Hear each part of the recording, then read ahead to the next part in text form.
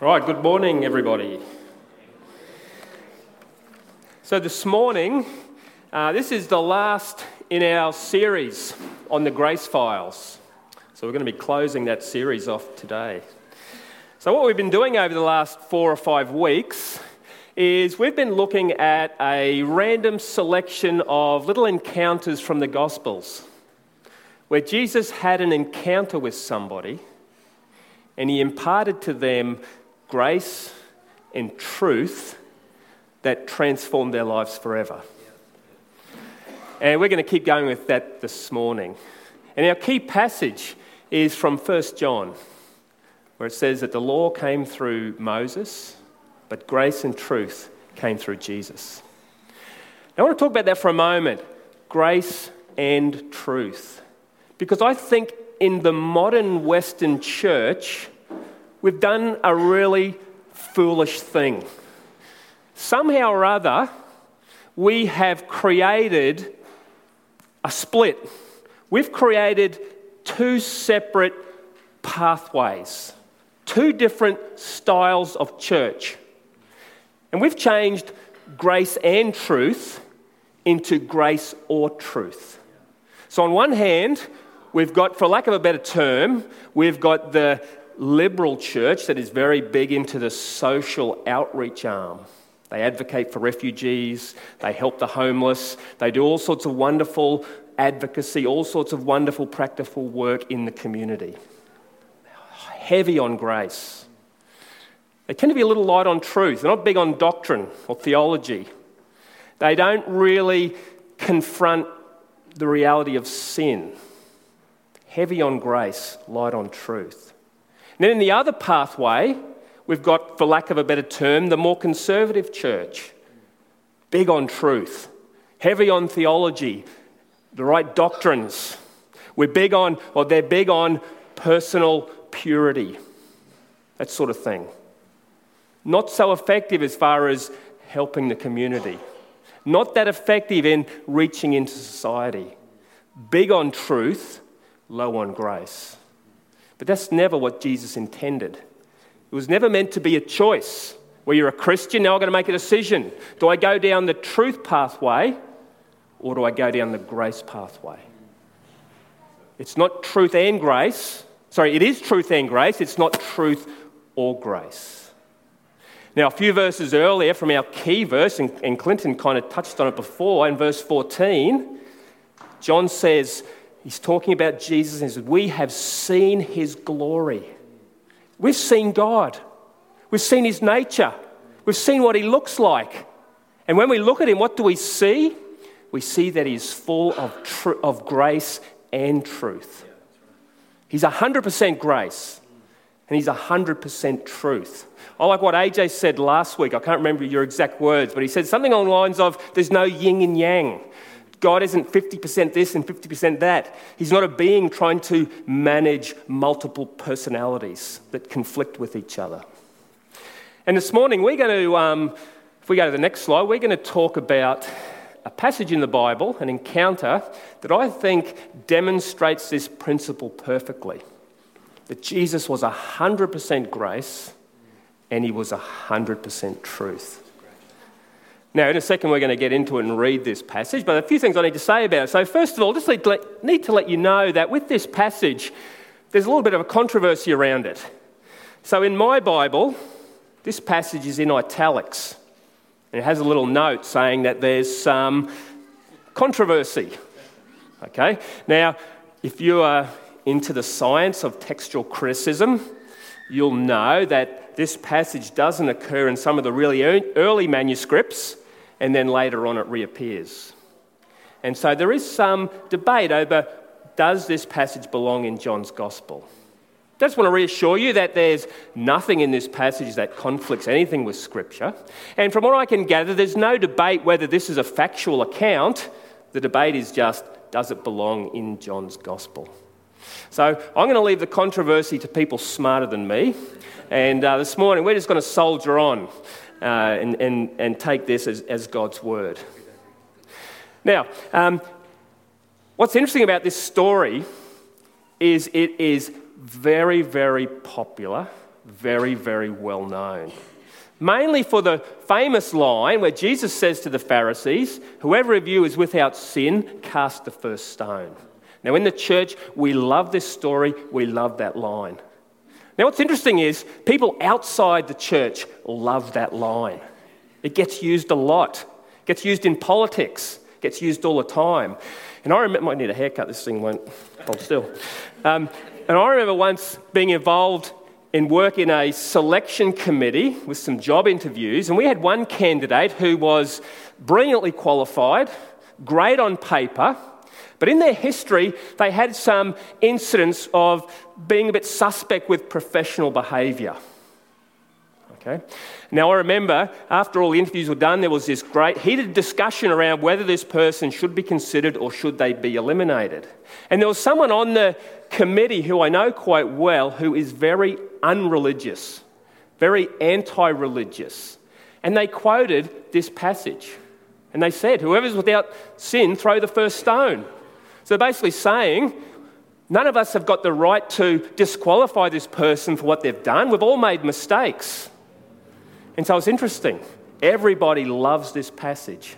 We love it in the church, and people outside the church love it as well. Okay, let's dive into it. So, if you've got your Bible or your device, you're welcome to open up and read along, or you're welcome to just read what's on the slides. So we're going to start off with just reading the first 4 verses in John's Gospel, chapter 8. Then they all went home, but Jesus went to the Mount of Olives. At dawn, he appeared again in the temple courts, where all the people gathered around him, and he sat down to teach them. The teachers of the law and the Pharisees brought in a woman caught in adultery. They made her stand before the group, and they said to Jesus, "Teacher, this woman was caught in the act of adultery." So we're going to pause the passage there and have a chat about what's happening. So straight away, when we hear this account being told, straight away a couple of big question marks come up. There's something fishy going on here. Something's not right. If this woman was caught in adultery, that means a man was caught in adultery as well. So the first question is where's the dude? Why isn't he been dragged in beside the woman? And we've got all these questions. Was he too important? Was he a mate of theirs? We don't know. But straight away, something's really off in this story. The other thing that is really off in this story is the fact that the Pharisees chose a crowded arena to drag this woman. Okay? There's no need for a public spectacle. If they genuinely wanted to deal with this problem, it could have been done discreetly. And so you get the sense that they don't consider her to be like a real person, a real human, who's got a life that will be forever impacted by this public humiliation. And what we're going to see when we keep reading is the contrast between how Jesus treats this woman and how the religious people treat this woman. So straight away, we've got some big questions. Something's not right here. So we go to our next slide, and we're going to keep reading. In verse 5, this is the Pharisees speaking. "In the law, Moses commanded us to stone such women. Now, what do you say?" They were using this question as a trap in order to have a basis for accusing him. So it was suspicious before, but now our suspicions are confirmed. This is totally disingenuous. This is a stunt. These are not noble spiritual leaders who are trying to maintain standards for society. These aren't people who care deeply about sin and about family and about division. This is a political stunt. They're trying to trap Jesus. They think what they have here is a gotcha question. Okay, that's what they think. Because if Jesus answers, don't be mean, don't stone her, then they can say to everyone, this man is a terrible rabbi. He's contradicting the law of Moses. He's more in favour of Roman law than he is with God's law. Don't listen to him, he's a bad rabbi. If he says, yep, let's go ahead, let's obey the law of Moses, let's stone her, then they can run straight to the Romans and say, this guy is breaking Roman law. It was illegal for the Jewish people to carry out capital punishment. For the most part, they could carry out all their laws and rules, but not capital punishment. And so they think they've got Jesus trapped here. Okay, let's keep reading.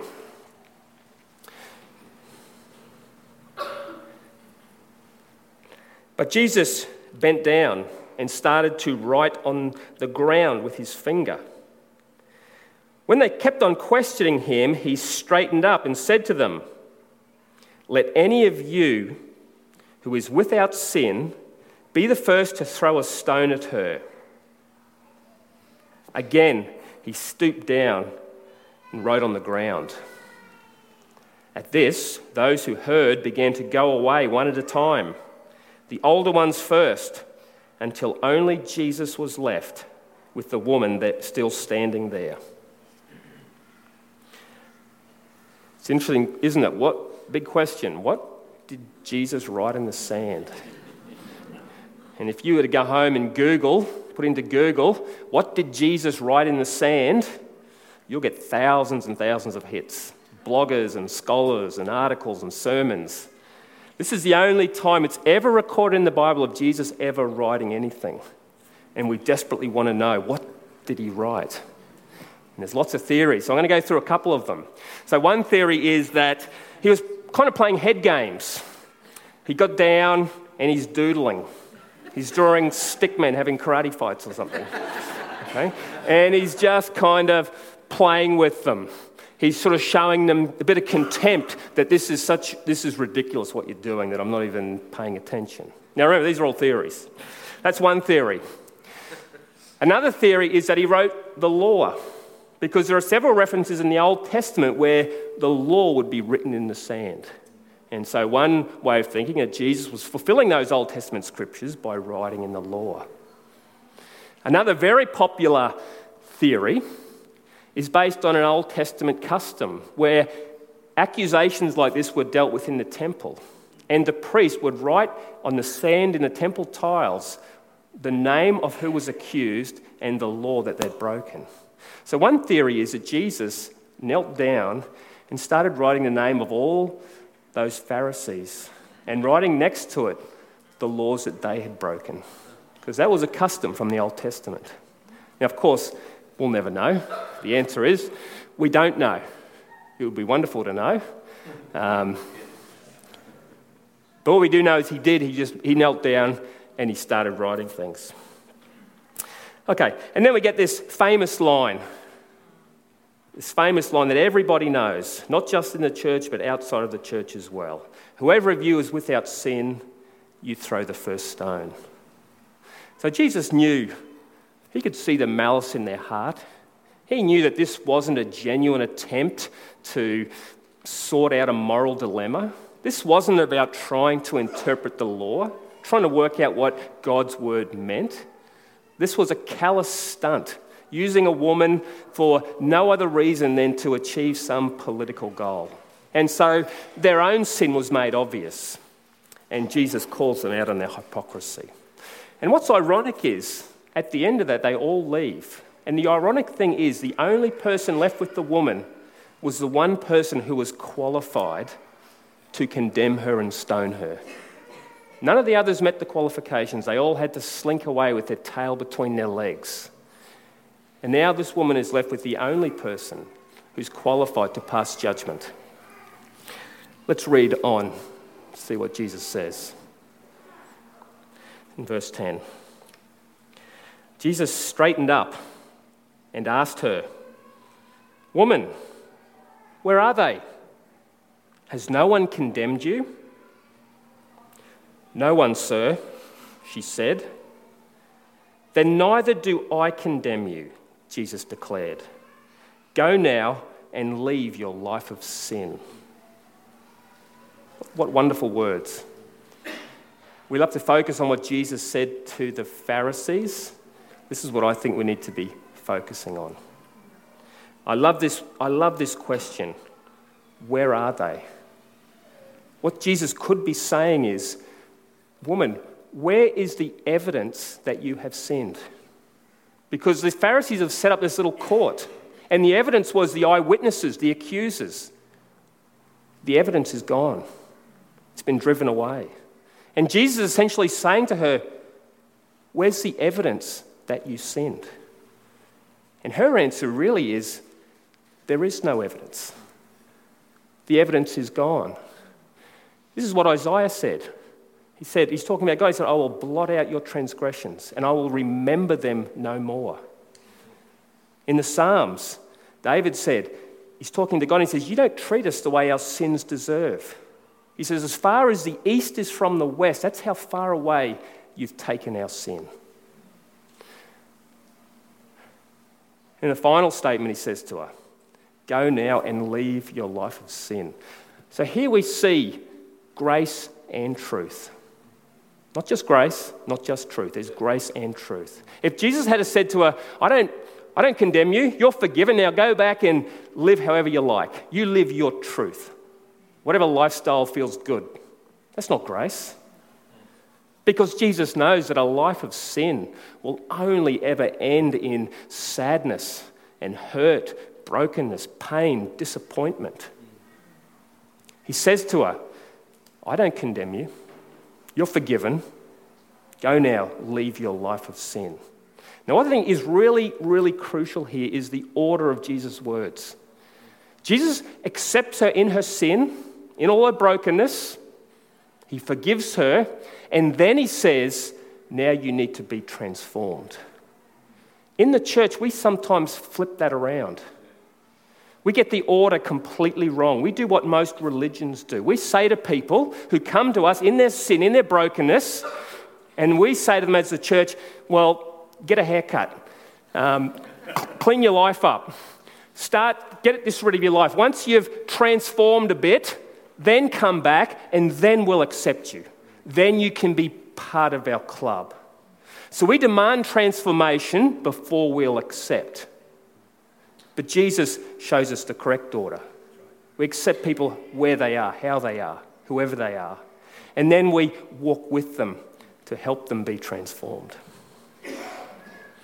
Now, the question for us is, what do we do with this parable? It's a wonderful parable. It feels good to read it. It's got that irresistible combination of a bully getting stood up to, a victim who's powerless, someone sort of coming in and standing up for them. It's a story we love, but what do we do with it? So for me this week, I've been grappling with a very difficult, uncomfortable question as I've been reflecting on this parable. If we go to the next slide, what I've been asking myself is, if I look in a mirror and I'm really honest, who do I resemble more? Do I resemble the Pharisees or do I resemble Jesus? There's a couple of things I've been asking myself. When I hear about someone who fails, someone who stuffs up, maybe falls into serious sin, what's my initial reaction? Am I like the Pharisees who want to run and make it public? Run and tell everyone I can, spread the word, let as many people know as I can possibly do? Or am I like Jesus? Am I discreet? Do I actually go to the person and talk to them? Difficult question to answer. What do? Do I go to the person and talk to them discreetly, or do I talk about them? Because if I talk about them and not to them, I look more like a Pharisee than Jesus. The other question I ask myself, the same sort of thing. When I hear of someone or I see someone who fails, who screws up, who does the wrong thing, falls into sin, is my initial reaction to reach down and pick up a stone because I want to punish them? I want them to suffer the consequences of their stupidity. They need to learn. They need to have a lesson. Or is my initial reaction to reach down and help them up again, to try and restore them? Now, as I've thought about this week, it's been very challenging, very uncomfortable. And I challenge you to ask that question. Look in the mirror, be honest. Who do I resemble more? Who do I reflect more? Typical religion or Jesus, who was full of grace and full of truth? So that kind of brings us to the end of our series on the Grace Files. And so what we're going to do now is we're going to sing a song. So Harry, if you go to the next slide, I just want to talk a little bit about this song so the worship team, they can come up. And we're going to sing an older song. Now, when I think of this song, I was just had my listening to songs on my phone this week, and on my playlist there's this song, and as soon as it came up, I thought, this woman in adultery, she could have written those words. And the more I thought about it, I thought anyone from our Grace series could have written these words. I stand amazed in the presence of Jesus the Nazarene, and I wonder how he could love me, a sinner condemned unclean. The blind man that Clinton spoke about, he could have written that. Peter, who AJ spoke about, he could have written it. The woman at the well, she could have written those words. In fact, any of us could have written them. Anyone here who loves Jesus, anyone here who's experienced his grace, who's been transformed, we could have written these words. So we're going to sing this song, and then we're going to have communion.